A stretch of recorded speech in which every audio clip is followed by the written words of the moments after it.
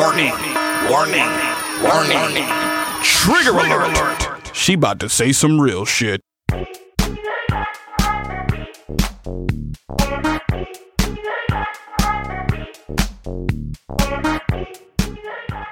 Hey, Brad. Did I give you enough to think about? Yeah, Brad's been plugging some ideas into my mind. I'm trying to just remind you that it's Women's Month. It's Women's History Month. Women's History Month. We only get a month, baby. Just a month to, do all our shit. And, next year you can find out what we were doing in October or something. I have a really exciting guest lined up for us today. Oh, yeah. A woman who everybody should know her name. She made some history. She made some history for women, especially for Black women. But for all women, not just for Black women. And she made a real impact in fashion with her own namesake brand and her own boutique. She started a boutique in her home. Man. I want to do that. Like, Can you imagine my husband and my kid? I'd be like, I'm sorry, I need this table. You guys can eat on the couch. No, but that is a real labor of love to it's a lot. The open capital up. L on labor. Totally. It's a lot of work. But our guest today is April Walker, and April Walker came up under Dapper Dan. And for everyone who doesn't know who Dapper Dan is, I mean, get out from underneath the rock you crawled under. Dapper Dan is sort of this iconic, not sort of, he's this iconic fashion visionary that started making illegal custom co-brands out of leather and then moving on to like velour and like tracksuits and stuff like that. Printing his own leather with like Gucci logos, Louis Vuitton, MCM. Nike wasn't making clothing back then, and they were making these like elaborate Nike velour tracksuits with these huge leather Nike patches. Right. I actually own a bunch of that stuff. It's right up your alley. And April Walker saw this going on, and she opened up her own shop and made her own custom shop. And I guess it was, it was so successful that like several other people started doing it too. There was a whole mall on 125th Street. I think it was Mall 125 that had different stalls with tailors that you would go up to. I remember going with a boyfriend at the time when he was going to get his MCM jacket made with his graffiti letters, going up there in the like 1989 or 1990, and you would go and pick out the leather, the brand you wanted, right? And you black leather, and you put down this stuff, and we were making pattern pieces with his like graffiti letters. I wish I had nabbed that jacket from him. Damn, holler at me, Aaron. Should have nabbed his leather jacket. Should have nabbed his leather. But Dapper Dan started this whole sort of, taking luxury for his own people and like reinterpreting it. And April was a student of Dan's, and then she moved on to do her own thing. All out of Brooklyn, all out of hip hop. And it's a very inspiring story because she was the only woman in this man's world. Even on a budget, quality is non-negotiable. That's why Quince is the place to score high-end essentials at 50 to 80% less than similar brands. Get your hands on buttery soft cashmere sweaters from just $60, Italian leather jackets, and so much more. And the best part about Quince, they exclusively partner with factories committed to safe, ethical, and responsible manufacturing. Elevate your style without the elevated price tag with Quince. Go to quince.com/upgrade for free shipping and 365-day returns. So I'm super excited and Yeah. Let's This is a bring her in. perfect pod for you. Let's bring her in. Come on, Women's History Month, April Walker.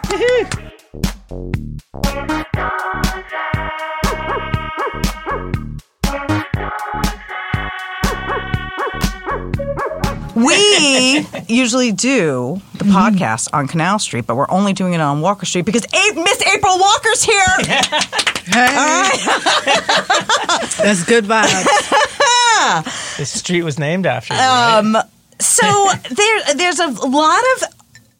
I did a ton of research on you of like stuff that's online, and I feel like you're not going into like the real April Walker story. It's very sort of like if you know, you know, and if you don't know, you don't know. But I really want to know everything there is to know about April Walker. First of all, you have 3 sisters. Two. You're one of 3 sisters. You have brothers? Mm-hmm. Oh, Two brothers from my father's second marriage. And are you the oldest? I am. So you grew up in Clinton Hill. Right. Bed-Stuy and Clinton Hill. And that neighborhood is sort of like converges from all these other neighborhoods. Did you feel that neighborhood sort of like encapsulated like so much culture? Yeah, it was just what you said. It was a convergence of like a intersection of a lot of neighborhoods, right? It was close to Fort Greene, but not really Bed-Stuy. And then it was close to Park Slope. It was close to all these places, but it was its own entity. And I remember when we first moved there from Bed-Stuy, I remember it was such an upgrade from where I grew up on Madison between Nostrand and Marcy next to the old boys high school. Right. And in the 70s, that was a rough neighborhood. Had a lot of good times there, but we moved to Clinton Hill. And I knew I was in a better neighborhood, but it was still not. It was still Brooklyn, right. at that time. And then we lived a block from Fulton Street and a few blocks from Myrtle. So it was those dynamics, too. So it was interesting. It was a very interesting time. What was like a Brooklyn childhood back then? Like you guys were hanging out with your friends in the street. Like remember, like everybody was kind of outside back then. Yeah, it was a different. We didn't have these gadgets, the phones, so or even a lot of people didn't have air conditioning, even right? Oh, we didn't have any of that. It was a melting pot. Brooklyn was a melting pot, but there were different neighborhoods for culture, so to speak. So in Brooklyn, you have to think where I lived. There was a lot of graffiti. It was a lot of making your own fun. Mm-hmm. Everybody was outside, like you said, because we couldn't afford air conditioners. I don't know if they didn't have them, but we couldn't afford them in my neighborhood. Well, yeah, no, I don't. I think that it wasn't like a standard, And I remember we would open the windows and we would be outside, and we could stay outside to a certain point, and then we had to come inside, and we could only play in front of the house, and your parents had to be able to look out the window and see you. We played Scully and hopscotch and all the fun stuff that we used to do, like double dutch. Can you imagine these kids can't even be outside Johnny anymore, Pump, right? Like they can't. Like all of that is sort of like gone. lost. We used to open up the Johnny Pumps when it was too hard, and take the can and take the thing from the can and push it through, so the water would just go through, and that was our pool, So when you were like pushing 20, you started, you graduated high school and then you went to work for like American Express. Right. To like be serious. And I was in college. And you were in college. Where'd you go to college? I went to New Paltz. And before I went to New Paltz, I went to City College in Kingsborough. So I was jumping around. But when I was in the city going to college, I went to American Express and worked for American Express. Right. But you had sort of a calling to fashion, right? Yeah, I was always in fashion. I didn't own it at that time. I didn't know that's what it would be. My father was in the music business. I was. Or your father was like a big musician and then later he was a manager? more on the management and the production side, and he managed a lot of jazz artists first, and then after that he started working with R&B and hip hop. He managed D Train and Jazz and Jay-Z and all these people he started working with. So by the time I was a teenager, I was already like, he had his own kind of style, and my mom had her own kind of style, and they were both very fly but very different and very expressive. So you grew up like with all of this like creativity, and that was like the vibe. that in was the my home. canvas, you Right, know. right. And then on top of that, Brooklyn was a canvas. Sure. And it was such a canvas. And so you met, I was always meshed together with so many creative people, my father's friends. So I think artists and sculptors and we did the museums on the weekend, and we were he had us in acting classes, and we had to take dance and modern and track and DJ classes and singing classes. And, this was a standard he had, like, one of you guys, you're not going to be idle. So that we were always introduced in around the arts. That's the way to do it, Brad. Yeah, man. Keep 'em busy. Indeed, indeed. Keep 'em out of trouble. Okay, so how did you start? I know that like Dapper Dan was like a big influence for you, but how did you actually start? You're like, this is cool. I can do this. I have my own ideas. Then what? Then I was still in college, and I started literally, I knew what a cutting table was. We couldn't afford one, so we got a piece of wood. I remember that New York Times used to have these Sunday liquidations.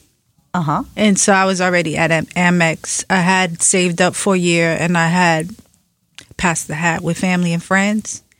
And I literally we bought a showcase, the glass showcase, and we put that piece of wood over it. It became our cutting table in my home first. So you were actually tailoring. You were cutting and sewing. We were cutting and sewing, and we actually borrowed a few of Dap's tailors along with our own, that we didn't recreate we just saw what worked. So we borrowed those spokes and created a wheel. Now, let me ask you.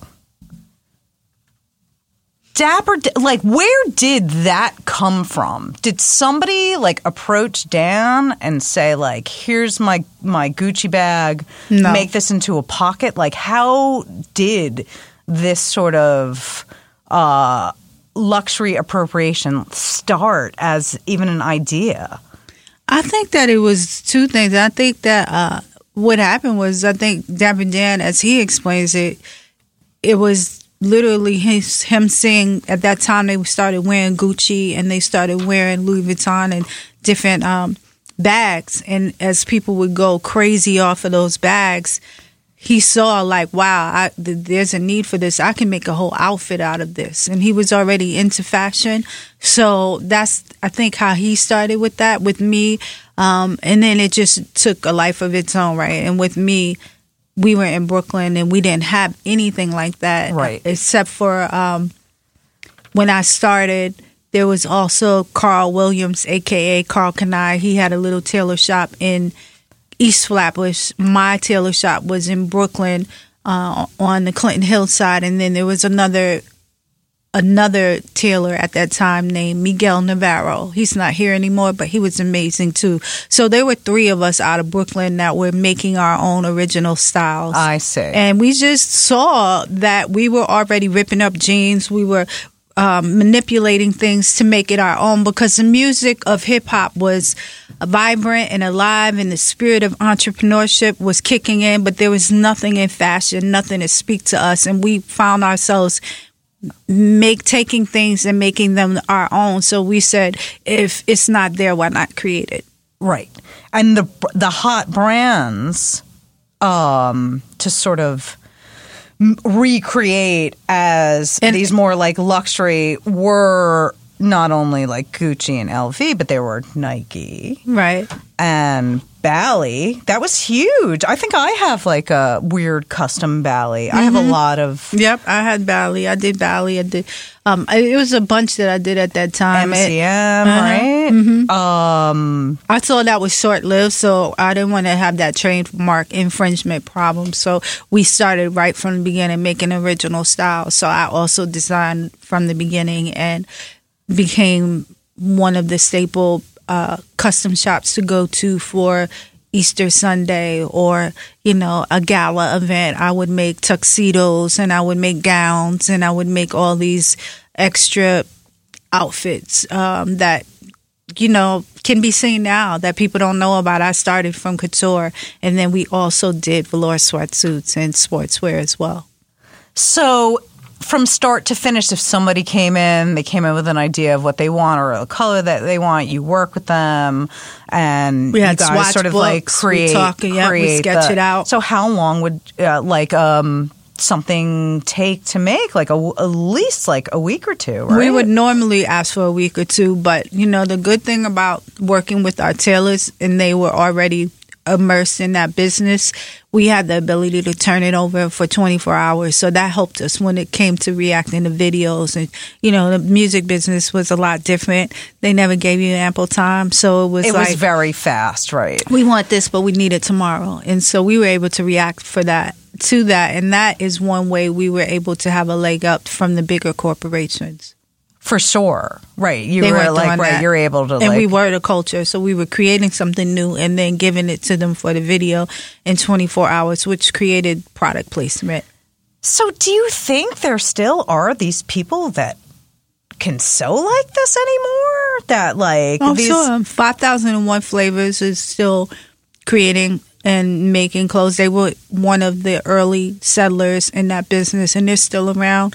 And there's some other people as well. So, can you also tell me from soup to nuts, especially with the appropriation of the bigger brands? What was the process? Were you actually painting on the leather or printing on the leather yourself, or you were going somewhere to buy it? What were the secrets back then and how to... Well, I think the appropriation was really also, let me just say this, because that's a funny word to me, but I think it was our way of saying you want to shut us out and you don't want us to be a part of this culture. But you're following us around the stores. We couldn't buy. We didn't feel comfortable in those stores. They did not want us at those locations or even wearing that stuff. So it was our way of making a statement to the world. But I think that what we did in the beginning, we started creating it. Pearl Paints was I had a design team, and we were graphic artists, and we made the actual, the machines. I mean, the screens. So you were screen printing? I was making all of that. Wow. And then after that, I early on, like I said, I fizzed right out of that. And just started creating my own. Because I wanted a legacy, and I saw myself as a real brand. That was a good marketing tool, but it wasn't who we were. But did you feel the heat coming on to you about it? I saw the heat coming on to DAP. You did. And I was like, okay, the writing's on the wall. And so we just were phasing it out very fast. And then you went to your own. Yeah, we were doing it from the beginning, but we leaned harder on our own versus, playing that up. We played it down. And so when you sort of went your own way. Which from the beginning we were. What happened was there was a suit that was this denim suit called the Rough and Rugged suit. It was a bull denim 14-ounce denim suit, and what we were listening to was our customers. So our customers would come in the store and say, "We need more leg room, lower the crotch pop. We need lower cut." I know that men couldn't even fit their hands in their pockets at the time. I did. I read all about you lengthening the pocket bag so you can really... we made it 7 to 9 inches. We did the bootleg cut. We were one of the first to bring the... where people would constantly say, men would constantly want their Timberland boot, the pant to either bottom to go over the Timberland boot or fit right into it. So we made these little adjustments, and what we ended up with was this Rough and Rugged suit that was kind of like imagine workwear meets fashion. And it was I remember this very this. durable I remember this denim phase jacket of and this fashion. pant, and it just caught on. And that became something that the customers would ask me for over and over and over, and also the artists like EPMD, Right. Run DMC. So that is what Right, I they're think wearing really all took your us- stuff in the they Down with the King, right? Mhm. Like- Down with the King, crossover, Right. a lot of Def Jam comedy, all of that stuff. So it really helped us. Pink cookies. Why did you decide to close the shop? We got robbed on Christmas Eve, and they really it was really a really scary So situation.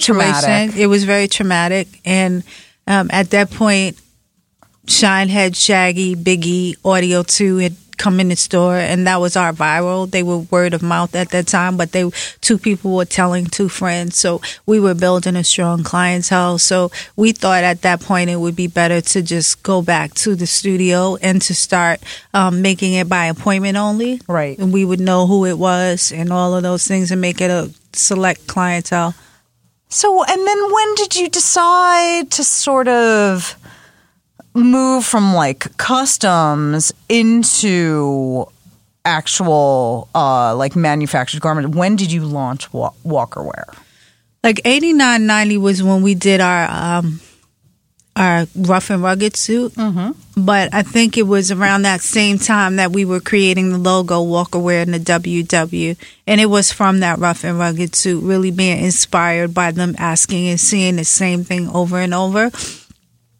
And we were doing custom, but we were like, Jam Master Jay was one of the first people I remember saying you need to do your own line. And I started styling Run DMC around this time. I met Run DMC at Kilimanjaro's. If you guys don't know Kilimanjaro's, it was this club in Manhattan that everybody would hang out at. And I had on a sequins gown that I made, and they didn't believe I made it. And the next day they called and said, we have a video next week. Can you style it? And I said, sure. I was overwhelmed, but I did it, and it worked out. And that's how I started working with them. And yeah, so. But I mean, you were really like the go-to. I became in the Brooklyn, go-to in Brooklyn. For everyone. Word of mouth was like, Right. you got to go check out April Right. Walker. Now, when you started Walker Wear, you had a partner, Nicole Walker. Nicole wasn't my partner, but she was like my partner. She was the glue. She ran the custom for me, and she was down with me. But everybody might have thought that because we had the same last name. Interesting. She's Yes. family. Somebody told me that Yeah. the WW was for Nicole and April. Oh, right. That's interesting. Interesting. Well, now we're clearing up facts. Myths. Who made the WW logo? So the WW and the Walker Wear were made by two great graphic artists. One was Jabro, and he was in Brooklyn. He went to Pratt.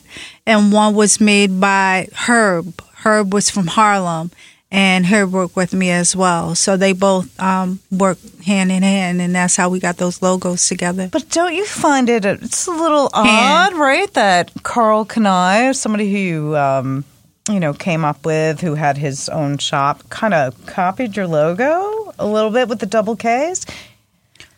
I don't know. I think they're very different. So that's interesting. That's why fashion's like art. I guess everybody sees it differently. They see it differently. So, I mean, for me, when I think of Walker Wear, I think of like Naughty by Nature with that same logo by the same guy, right? Like the same. I was guys. their stylist as well. You could tell. And all like, I know you made like custom outfits for Mike Tyson. You worked with Aaliyah. Biggie was putting stuff on layaway back in the day. Now, did you know how much different like fashion relationships are now with artists, right? Like you're like begging for them to wear, you know what I mean? These brands, absolutely. right? They're like, here, It's let's a whole send you a different box, world. right? I'm always like, these guys gotta pay. Right. But the list goes on and on for like all of sort of like a lot of the most early iconic looks really come from. Oh, sounds Sorry. like peeping. No, do it Sorry. again. No. Pour it up. Pour it up. Okay, Pour it Okay, up. guys, it's water. Listen, I'm everybody, not peeing. she's not peeing. She's just I'm trying to stay dehydrated, hydrated. you know? Indeed. You're not going to hear it. And being a stylist back then, there weren't a lot of them. They were very exclusive. It was early on. It was early on, and I really think that it's very difficult to dress musicians because they have their own opinion. I mean, I can't even imagine how much psychological, It's a lot. psychological warfare you had to sort of like to make the director happy and to Right. make the artist happy. I mean, It was a triangle. We never, yeah. You didn't need a stylist. No. Brad was in a band. We used to hire friends and just to get them paid, and then we go pick our own clothes. Yeah, I used to make clothes for Eleanor Yeah. and spray paint her boots and stuff like that. Who needs a you know what I mean? When you have but I think If you know the artists, those are the stylists that I think were able to kind of get it and help as opposed to right, but I feel put a like stamp April's imprint on early hip hop set all of this sort of like workwear as fashion that is sort of what people are Culture wearing now. today, right? Mhm, absolutely. And also sort of bringing the whole idea of this being bigger than just the music, and like this whole lifestyle. Right. It's lifestyle. Right. And I think from the beginning we were lifestyle, and that was the magic. Timing as well. But I think that we truly were lifestyle. Like, we loved hip hop. We breathed it. We knew it. Part of the styling, what you said is exactly right. I think that what helped us a lot is we understood the artists. Yeah. And we asked to listen to their music. We found out where they hung out. We wanted to see what was in their closet.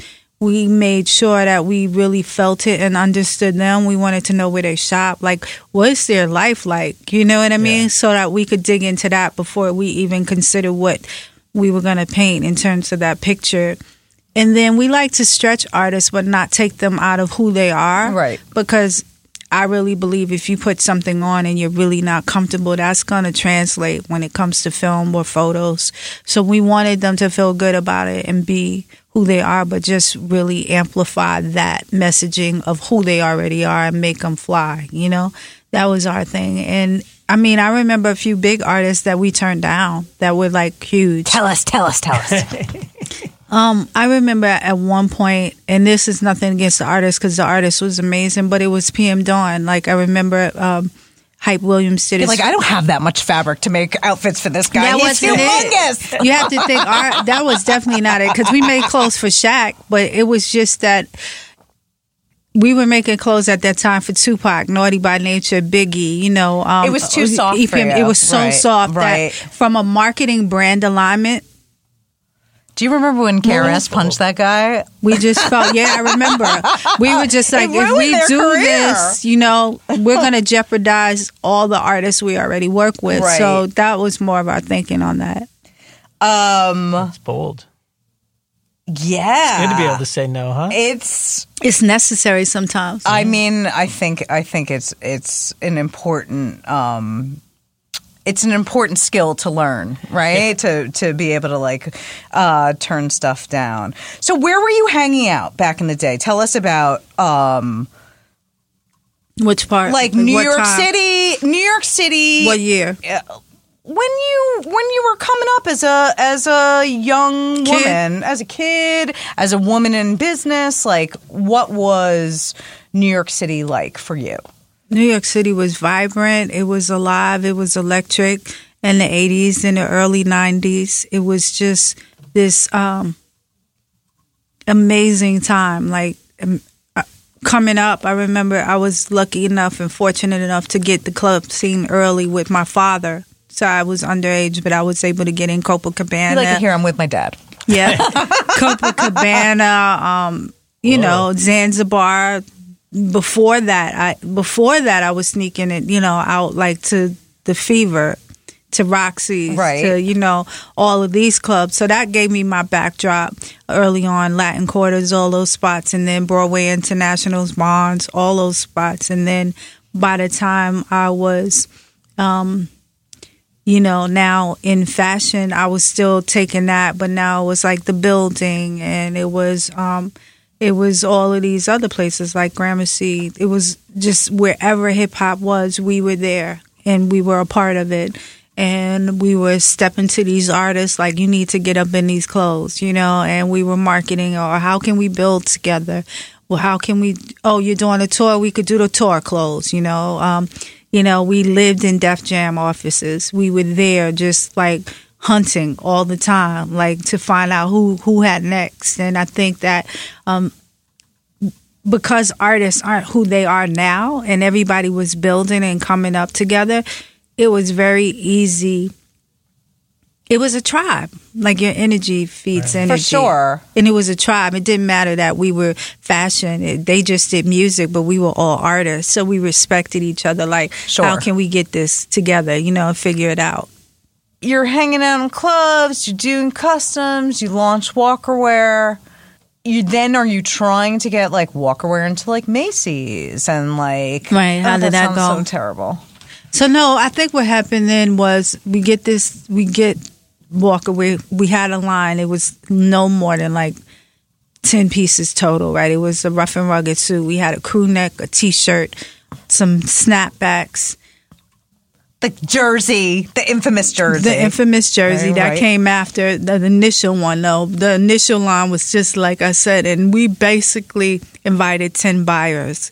We heard about the trade shows. We were very mortified by that because we were like, oh my God, what if nobody buys? We had this, it was like to buy a booth was a few thousand. So we instead, at that time, there was a hotel called the Flat Hotel we knew about, right? And that was uptown, and it was near the Jacob Javits, not too far. Okay. And they had the Namsby show, which was this men's show that was coming. If it was a trade show, guys, you go there to buy. All the buyers would come to buy for the next season. So we invited Dr. J's. At that time, there was a store called Merry Go Round had like a few thousand doors. We invited Coda. Remember those ads in the paper? Remember those? We were in some of them. Yeah, they were cute. Yeah. And we just basically, Simon's in Brownsville, that was like the store. If you were in New York, you wanted to go there to shop because it was just a diamond in the rough that all the music artists and if anybody was somebody they knew about Simon's, this is late 80s. And we found out about 10 stores. My sisters were now living in Pittsburgh, so there was a store called Herman Stylegate that all the Steelers and the Ballers would go to. So we invited them too. They all came and they bought at that show, and that was the beginning of Walkerwear. And it was also my beginning to understand business because I thought I could just take those purchase orders and they were good as gold and I could get them factored, and I was in business. Right. But I wasn't in business for three years. There were all kinds of roadblocks to start off. So that was my beginning of... So where did you want to manufacture stuff? Like, did you We want to manufactured here and overseas. So we dealt with China, we dealt here, and we had a lot of stuff domestically in Los Angeles. Mm-hmm. Mm-hmm. You know, that is gone now? That whole... It's coming back.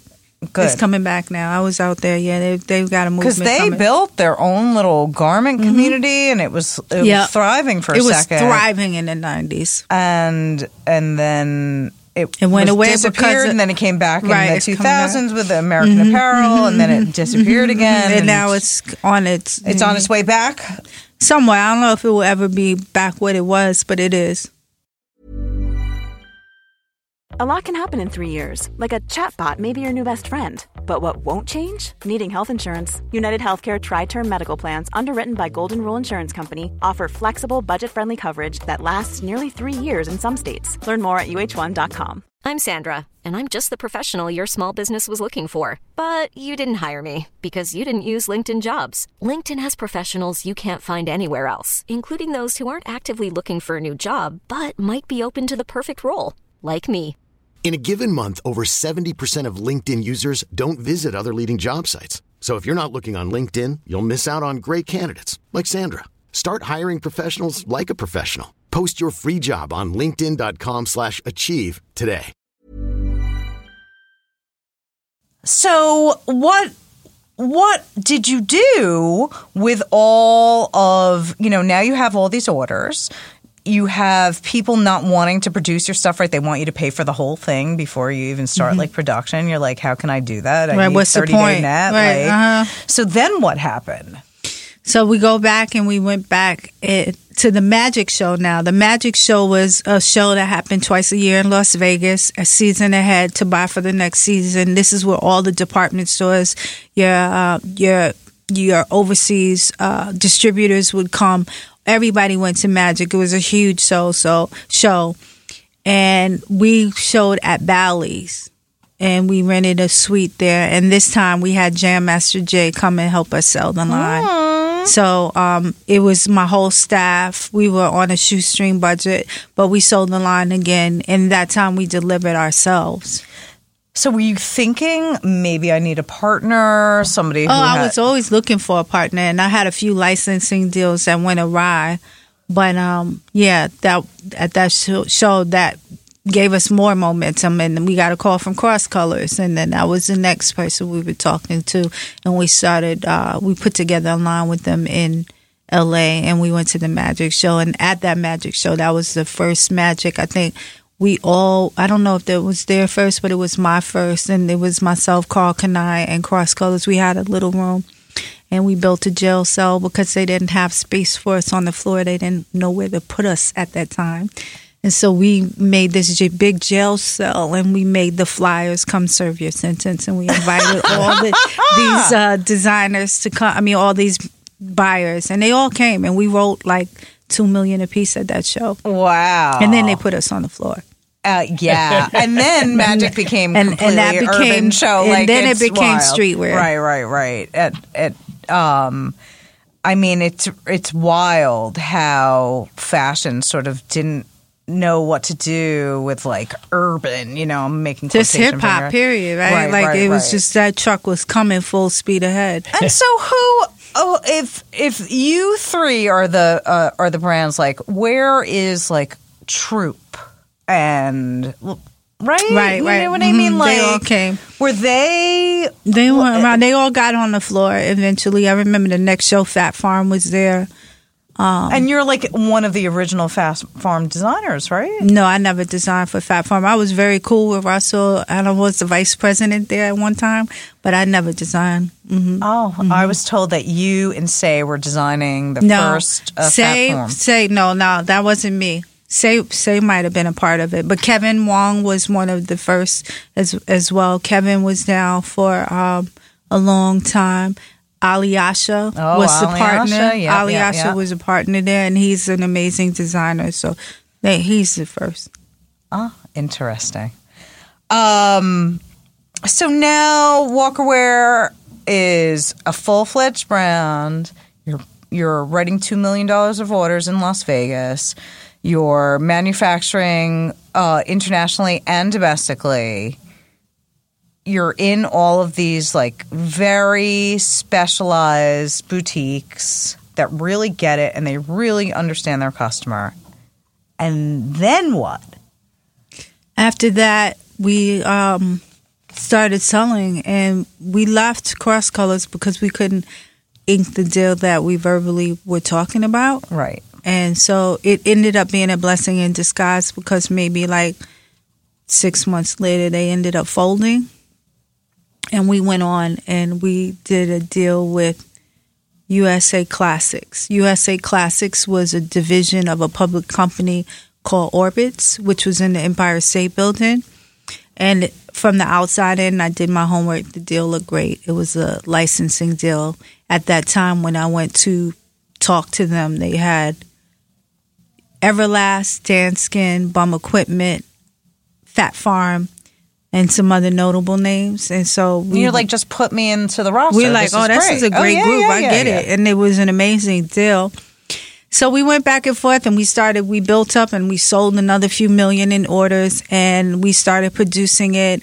And I remember, I think the day I signed, I got on a plane because I was grinding, and I went to celebrate, and I get there, and I went away on a vacation. When I get there was a fax waiting for me. Remember faxes? Oh, yeah, I do. And it said that, they said that USA Classics was folding. And this was like the day I signed. And I got back on a plane, and I came back, and it was mayhem.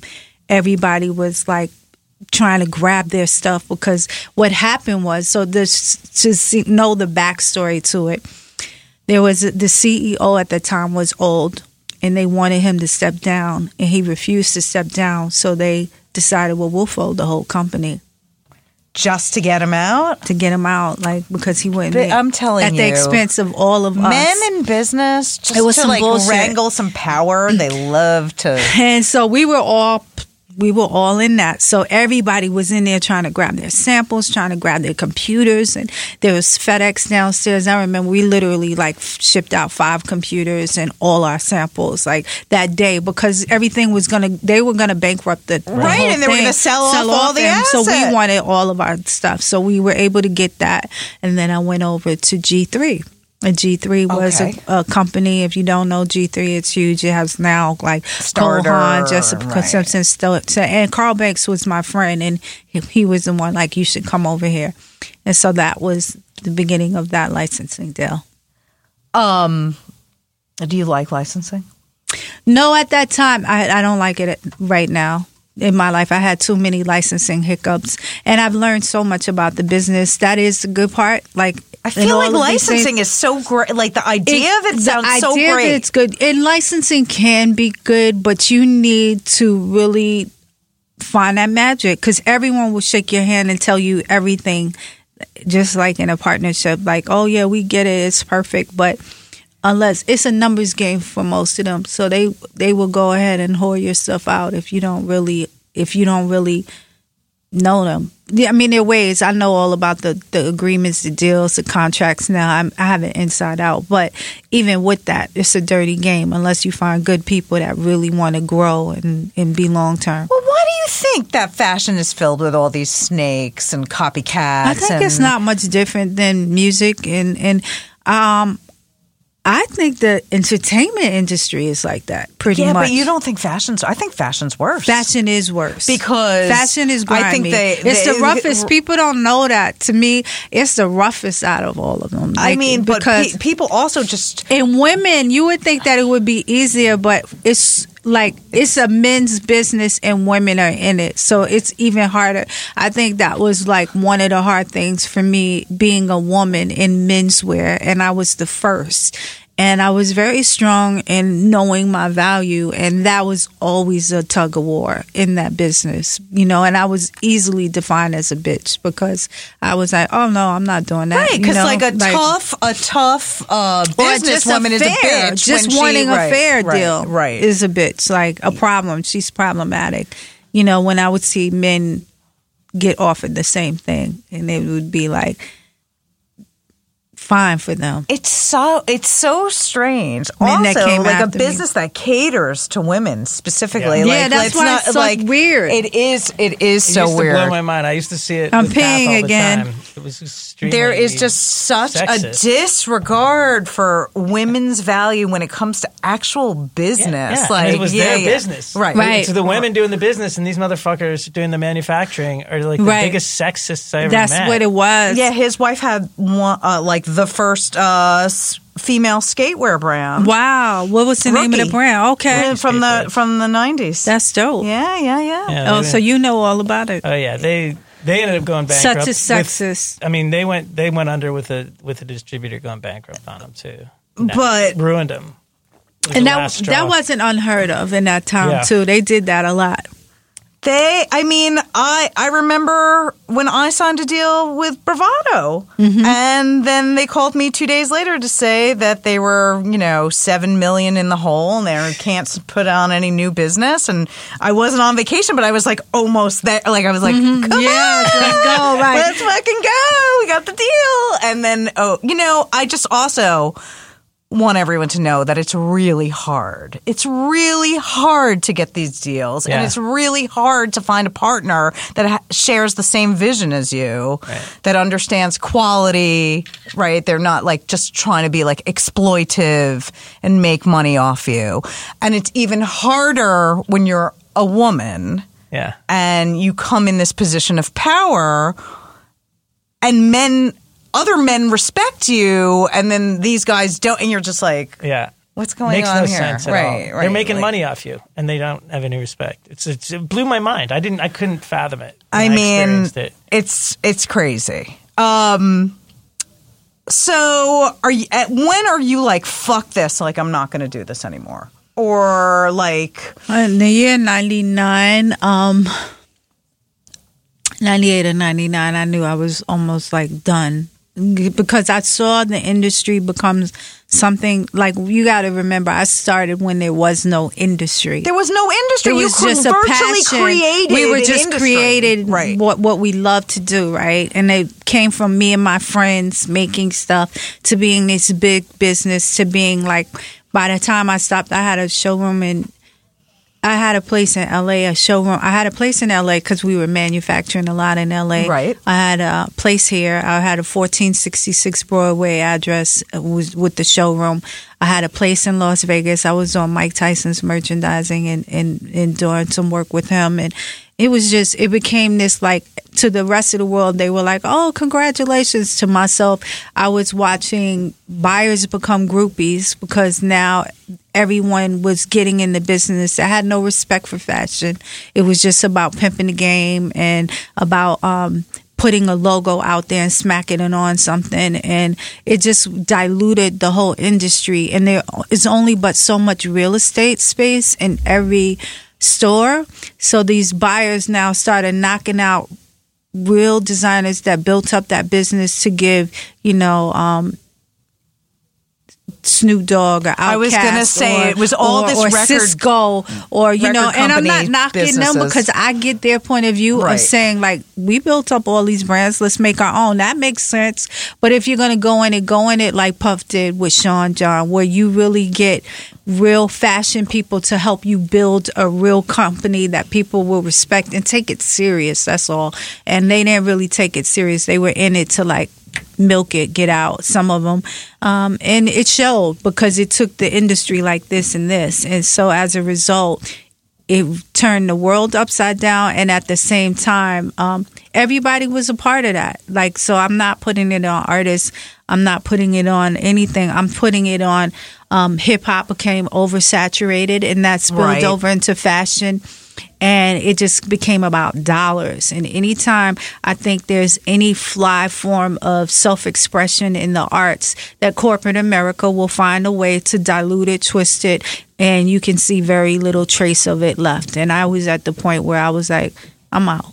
Well, look at this. All these big brands stole streetwear from us. They stole sneaker culture from us. That's what I'm saying. It's the same thing. Right. I also want to talk about some of your early influences. I read a scanned article that looked like it must be 20 years old, and it was just so awesome about this woman, Nelda, from your neighborhood that was sort of like your style icon. She was. Nelda is and was such an inspiration to me growing up. She is not with us anymore, but she lived on the corner of my block, and Nelda, I grew up watching her. She was a fashion forward trendsetter that was in the streets. I remember she was the first person I saw with colored hair. She was the first person I saw with Gloria Vanderbilt shoes. I don't think I ever saw them again. After Were that, they have swans on them? Oh, cute. They were really cute, yellow. I remember them like it was yesterday. She always like full length furs and, you know, Dapper Dan. And like she did all of that way before I saw anybody else with it. So she was very inspirational growing up. And I think Little Kim that lived in that neighborhood, we all were very inspired by her. And then also Willie Smith, I read that Another they're trying desperately to create this archive. It's already there's an exhibit you got to go to at the Cooper. I gave some stuff because I collect Willie wear. Okay, yeah. I'm excited. I'm going to the exhibit, but I've been talking to them too as well about him. He was definitely an inspiration. Loved him. Well, it's interesting to me also Willie Wear hired Lee and Zephyr, Revolt, and Dondi, I think, to like spray paint tags on like for his first fashion show. Lee Quinones? Yeah, and I believe it was Lee. I know for sure it was Zephyr and a few others. But I'm trying to like get the exhibitors in touch with these guys to find this stuff because that was sort of, you know, the beginning where people were really starting to notice graffiti being of value. I'm gonna find a Willie Smith suit. I don't have it anymore, but I have a picture of me in LA when I first went out to LA, and I'm wearing a Willie Smith suit, and it's in front of this artist gallery. I want to try to find that. I loved him. Well, don't you think it's strange that there, you know, Black designers are really not given like the same opportunities like Stephen Burrows, Byron incredible Lars, genius, Patrick, right? Yeah, Patrick Kelly, there's a lot. And now Robinson. of course we see just like a huge influx but it's still not balanced. It's not balanced, and you know this culture has been giving fashion. It's a culture that gives, period. And just gets, you know, like it's. But I think things are really changing. And the way everyday people dress is so influenced by hip hop and by the beginnings of hip hop. Sort of, you know, throwing. You know, not tailoring, but like just like very like uptight fashion away for comfort, making something every day into something special. Like that's what hip hop has really like taught us as a culture with fashion, that, you know, like an everyday item like a pair of jeans or sneaker can be just as fly as something you're buying in, you know, like the chicest boutique in around. And that, you know, you make style yourself, you know. And, absolutely. I feel like we owe a lot of that to you and your vision that you had so early on. Thank you. So let's go back. You're just over this, right? Like now there's like a million brands. Everybody's going for the same dollars. Everybody's going for the same spot like in the stores. And you're over it because it's a 24-hour day job, 7 days a week. You don't get to take a break. You're the boss. They want answers. Everybody's looking at you. You don't want to do it anymore. Now what? In my hiatus, so while I'm figuring that out, that's where I jumped ship and I went to work with, I did two things. So the first thing I did was work with Russell on at the height of Fat Fashions with all the licensing. But I was the VP there. So I worked with him for a while. And then I saw women's as a big opportunity. And I went with Ann One and built this division called Dimes. Okay. And then I just, in 2001, they tried to flip the tables on me and wanted walkaware. They wanted men. So it was one of those things where they kind of like try to dangle a carrot. Like we get it with women's, but they had their motives for walkaware the whole time. I didn't want to do walkaware. I owned it, but I was on the shelf and I didn't even want to see that. Right. You weren't ready to like dredge that up. Right. So I stopped and I picked up a camera because I saw the beginning of the incoming. Okay. I got my Lisa Leone and some other film friends. Ishmael Butler from Diggable, he went to NYU for filming. When we went to B&H, we bought a camera and we started documenting everything. I went to Magic. I went to all. So I have over 100 hours of footage of this period. I started interviewing like Dame Dash and Russell and all these people about hip hop fashion and where they were and what it felt like and all these different things. So I just started archiving all of that. Wow.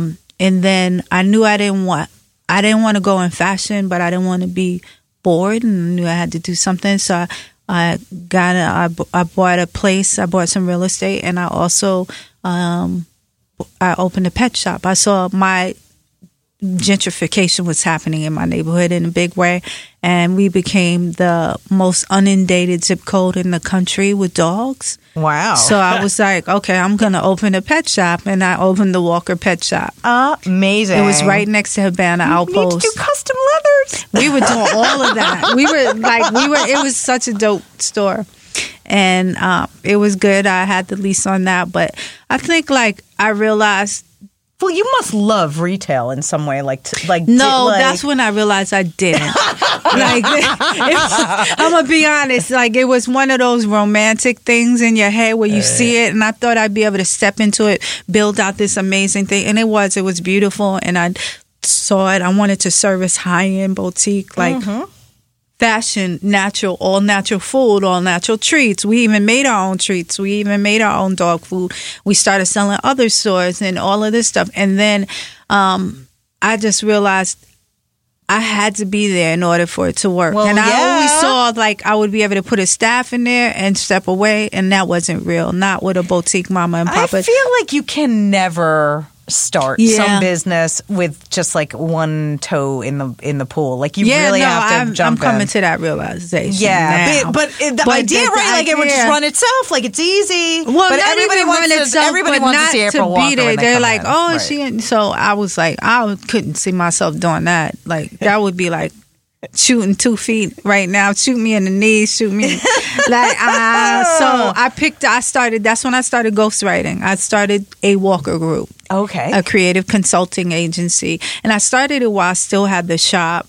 And I think my first thing was Machiavelli. Tupac's sister and mother wanted to do a line called Machiavelli, and they were doing it with the Alliance, who was backing FUBU at the time, and there, I think Steve Arnold, which was their partner. And anyway, I ended up being a ghostwriter for that project, and it just, one thing led to another. I started dealing with a lot of other design groups and companies, and I did a lot of consulting for electronics and footwear, accessories, licensing deals, design, marketing, DreamWorks, and so it just got me to having that creative bug that you suppress, you know what I mean? And you're like, okay, I kept getting frustrated. The money was great, but I was also like, if I had my own brand, if I had my own. So what happened was I started on social media.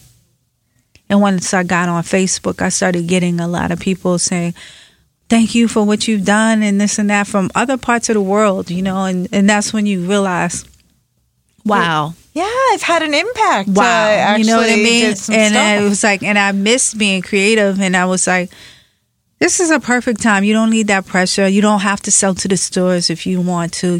Just come back, because I still was creative, in my head, and I wanted to get with young people.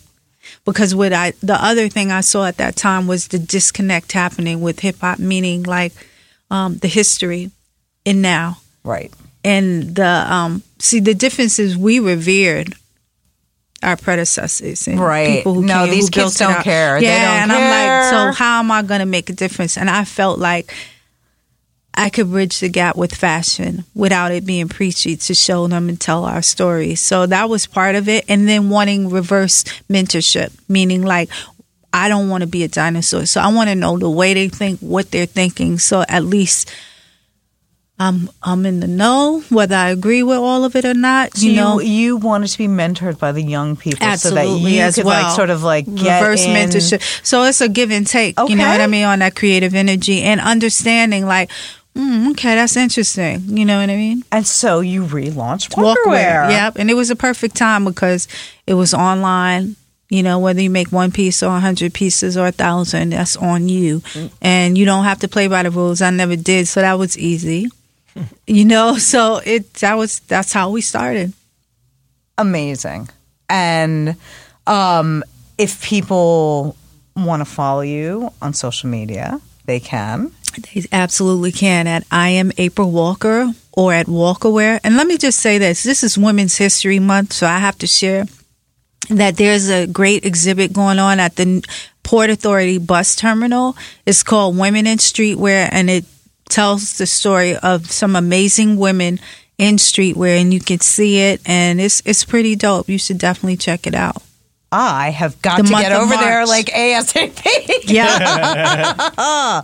Because I feel like there's so many voices talking about early streetwear, and they're not women's voices. And, you know, it's interesting because when I was coming up, and I started my brand, like, I guess I did a couple things in, like, 1997, and then I didn't really launch until, like, 2002. You would have thought I was the only chick in town. Nobody wants to tell you about other women and how important they were. It's almost like you're being tokenized at the moment, right? Like, oh yeah, we have this chick too. Like, right. Let's just like throw her in there. Like, it's Absolutely. a novel. It's like a novel thing. Like, Absolutely. woo, you know what I mean?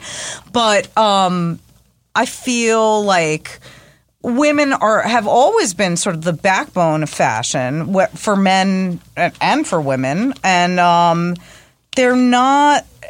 There's like this weird thing. I guess it started from like couture. Oh. April has one of her bags that says the future bin female. To your point. Except for like it hasn't been. Like sadly, like where's the The world fucking money? is- Where's the goddamn Right. fucking money? The world is, right. But you know what I mean? But like women have always kind of been in these like foundational roles and then sort of like stepped over, pushed aside, not spoken about. And it's a goddamn shame, and let's make sure We're that taking our power, though. Yeah. We're really, like, letting our power shine now, so it's a good time. Anyway, I'm so excited to find out everything about April Walker, about everything about Walkerwear. Can I give 2 shameless plugs? Yeah, please do. The first one is I have a book that talks about the whole journey and just drops jewels from my failure to some of the success to Reggie Osei's story and a lot of other people that Combat Jack, if you don't know him, he was a good friend.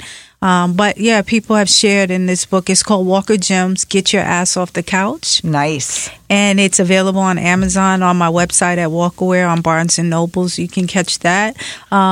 And as well, there's a story. We talk about the journey and culture creators and shifters on women not getting their just due.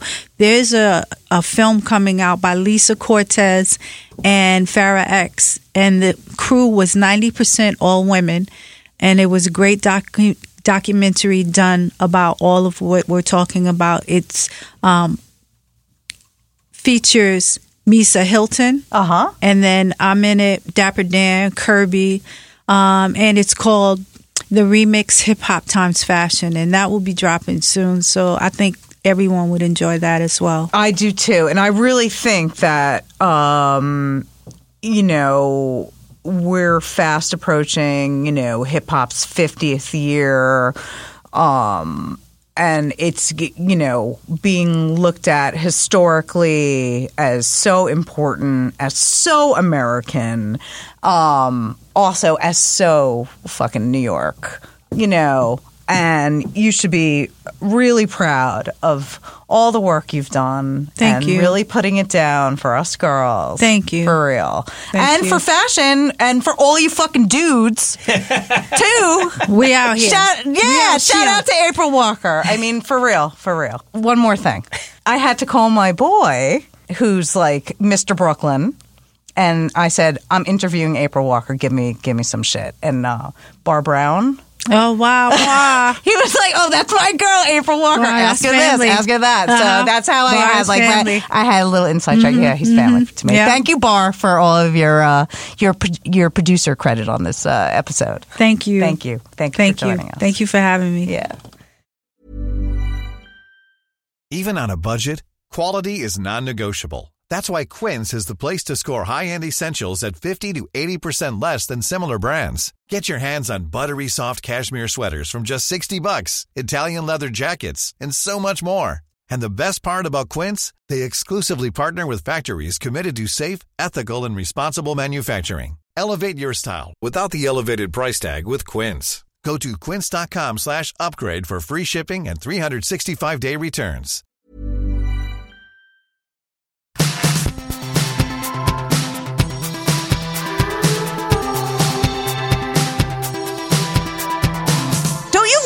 Amazing. She's so great. She is so great. That's a perfect guest. Somebody who has made a huge impact and yet has definitely not been celebrated as much as they should. I mean, how is April Walker not a household name? Especially with all these other brands. She probably is with all those A-listers that she worked with. Yeah, with all the A-listers and all of her competitors, obviously. But not with like the general public. It's sort of I know.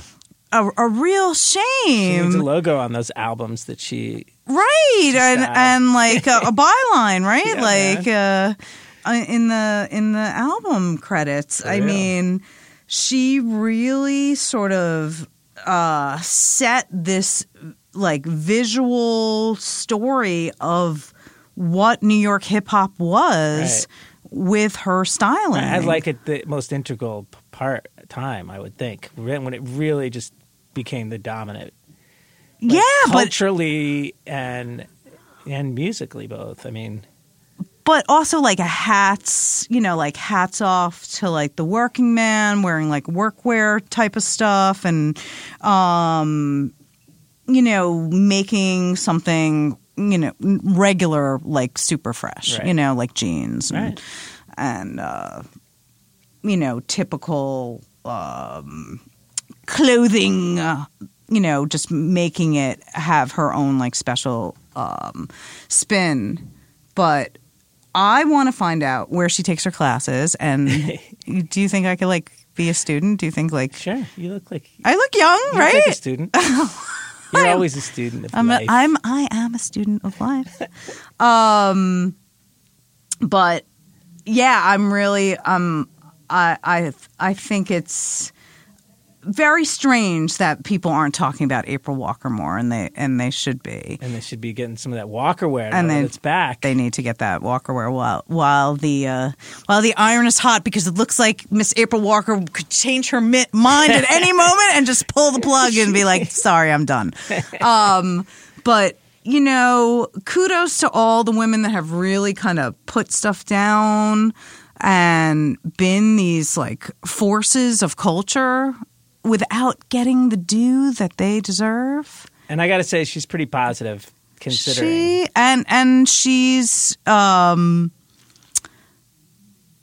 teacher that like teaches young designers. And I also really love like the whole idea of like reverse mentorship because I myself love to learn from the young people. You like to learn. I like to get in there and from your unpaid interns. Shout out to all. First of all, I keep them fed and dressed, okay, and close to the breast, okay, and I will forever be reading all your contracts, and I do. I still do. I still read every last one of my old interns or assistants like contracts whenever they have to like sign a lease or start a job. It's the best school you could go to, the School of Claw. The School of Claw. Come on, you'll always be alumni. Indeed. Just don't call the bursar's office. No one's there. Anyhow, shout out to our peeps at Acast. Yeah. Tim, Steph, Betsy. And Making it work. Brad is fully in motion with Going Off Track. Go to goingofftrack.com. Goingofftrack.com. Soundwag. He is Instagramming day after day as at Soundwag. Yes. And at Going Off Track. And at Going Off Track. Oh, I got to follow that. Yeah, you do. Yeah. You know where I am, everybody. And we changed our Instagram at Clunk, who are now Club Worldwide, obviously. Join the club. We'll see you in 2 weeks. Bye.